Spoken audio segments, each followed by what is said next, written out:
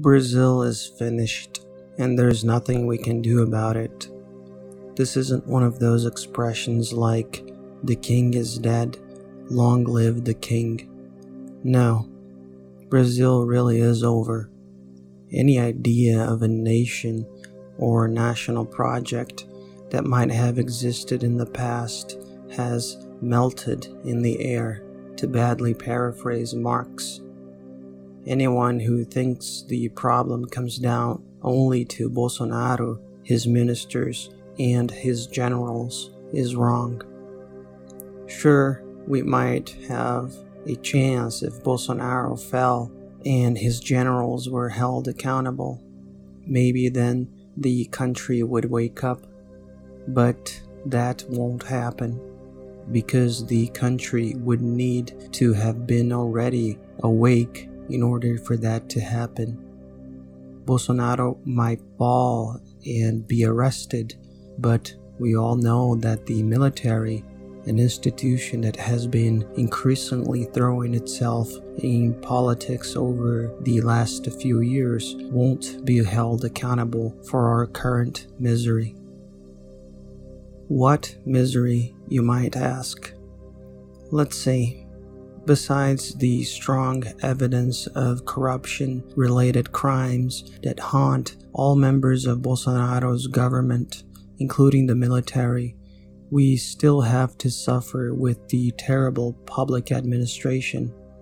The economy, headed by the incompetent neoliberal Paulo Guedes, wasn't showing signs of recovery back in 2019, before the pandemic. It got even worse after, of course. The government's plan for education and law enforcement can be summed up as follows: privatizing all schools, legalizing homeschooling, arming the population. And to crown the disgrace, we can't forget the federal government's terrible response to the pandemic. Bolsonaro's government is intentionally causing deaths because it misinforms the public about distancing measures, early treatment, and vaccination. Officially, over 330,000 Brazilians died of COVID-19, but we know the real number is much higher. How did we get here?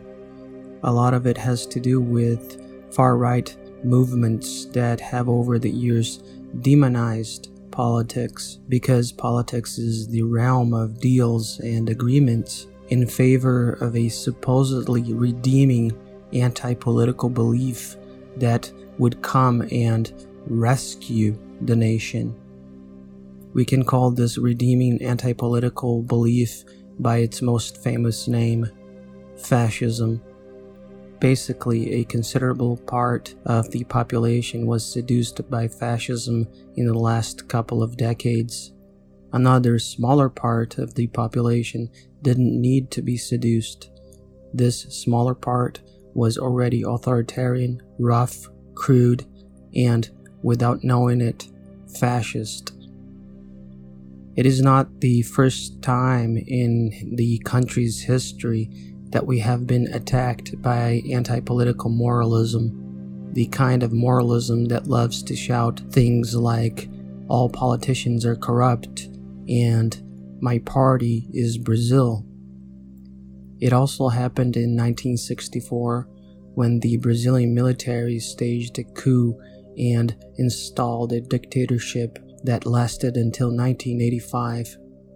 Back then, it didn't take long for the moralist discourse against political corruption, a discourse that demonizes politics as a whole, to become anti-communism and anti-any view that questioned the hierarchies of our brutally unequal society. The same is happening now. To badly paraphrase Marx once again, while in 1964 history developed as tragedy, now it repeats itself as farce. Incapable or pot-bellied and sclerotic 21st century generals threaten the democratic state on Twitter. And because they are dumb, they bet their entire reputation backing a complete imbecile with traces of psychopathy in the 2018 presidential elections. As The Intercept journalist Leandro de Mori observed recently, if by some miracle Brazil was succeeding at the economy or the pandemic, the military and its supporters would be celebrating the so-called military efficiency. At least Bolsonaro's government was useful in unmasking the much parroted myth that our armed forces are efficient. In fact, it seems our armed forces have only one purpose, and that purpose is to threaten the democratic state whenever the upper classes get uncomfortable with the possibility of poor people ascending the social ladder. History repeats itself as farce, even in the support given by civil society to the coup. While in 1964, the religion of most reactionary civilians was Catholicism, now they are mostly neo-Pentecostal evangelicals with their horrible aesthetics. But even when it comes to that, the military dictatorship is guilty.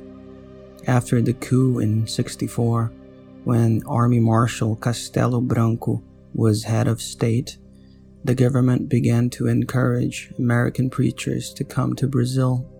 Their purpose was clear.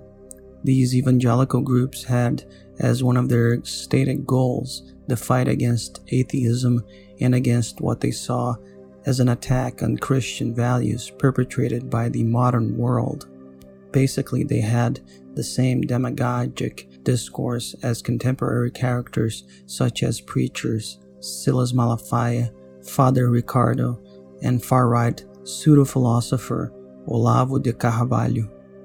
Besides this, the feeling of awe that the Brazilian military had of the United States back in the 1960s certainly made them think that Protestantism would somehow help our country, since most Americans were, and still are, Protestant. From the encouragement given by the dictatorship to the end of the 20th century, the number of evangelicals increased little by little. When I was a child, back in the 80s, Protestants were still a minority. We knew some here and there. Sometimes a distant family member became a Methodist or something. Every now and then we would meet a Baptist. With the passage of time, this impression changed. Between the year 2000 and 2010, our demographic census registered over 42 million evangelicals. That's almost the population of Argentina. Just to have an idea, let's look at the growth in the last few decades. In 1980, only 6.6% of the Brazilian population belonged to some Protestant denomination. In 1990, the number increased to 9.9%. In 2000, it increased to 15.5%. At the time, this represented a little over 26 million people. In 2010, there were 42 million evangelicals in Brazil. We know that most of that increase wasn't due to traditional Protestant denominations, but to mega neo-Pentecostal churches.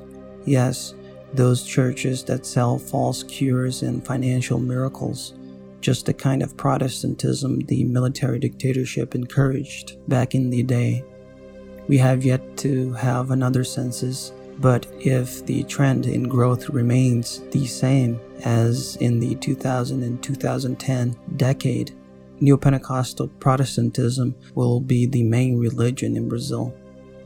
It's worth remembering that 70% of evangelicals voted for Bolsonaro in 2018, while 51% of Catholics did the same. It is not fantastical to speculate that Bolsonaro will have the same amount of support among evangelicals in the 2022 elections. He might get even more support. That is, if the elections happen, of course.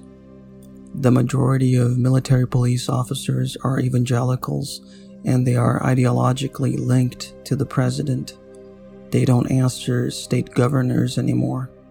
Thus, the police force can end up becoming a sort of Praetorian Guard in a near-future coup. The same occurs in the armed forces, although there is speculation that the high command is divided and many generals wouldn't support a coup to install Bolsonaro specifically as dictator. Let's be clear, all the generals are conservative, and in order to contain what they believe to be a communist threat, they would certainly sponsor a new military coup. But according to some political analysts and the press, they wouldn't stage a coup in order to benefit Bolsonaro and his sons, who they see as pathetic. Currently, surreal news, such as how a candy-making company changed the name of one of its candies, called Witchcraft, because of evangelical pressure, reveal only a tiny fraction of the power held by evangelicals. The pathetic and illegitimate association of evangelical jurists was able to convince a Supreme Court judge appointed by Bolsonaro last year to rule in favor of allowing religious gatherings in the city of Belo Horizonte on Easter's Eve, while we're in the middle of a healthcare and funerary collapse caused by COVID-19.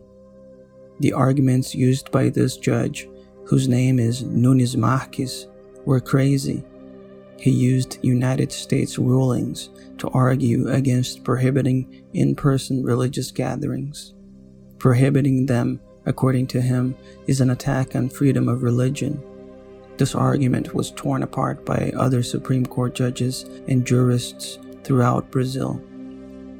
Bolsonaro has promised that the next Supreme Court judge will be, in his words, terribly evangelical. André Mendonça, who was the Attorney General, then Minister of Justice, and now has returned to the position of Attorney General, is a strong candidate.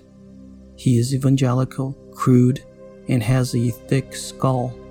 He follows everything his president says, regardless of how absurd it is. That means he has all of the qualifications required.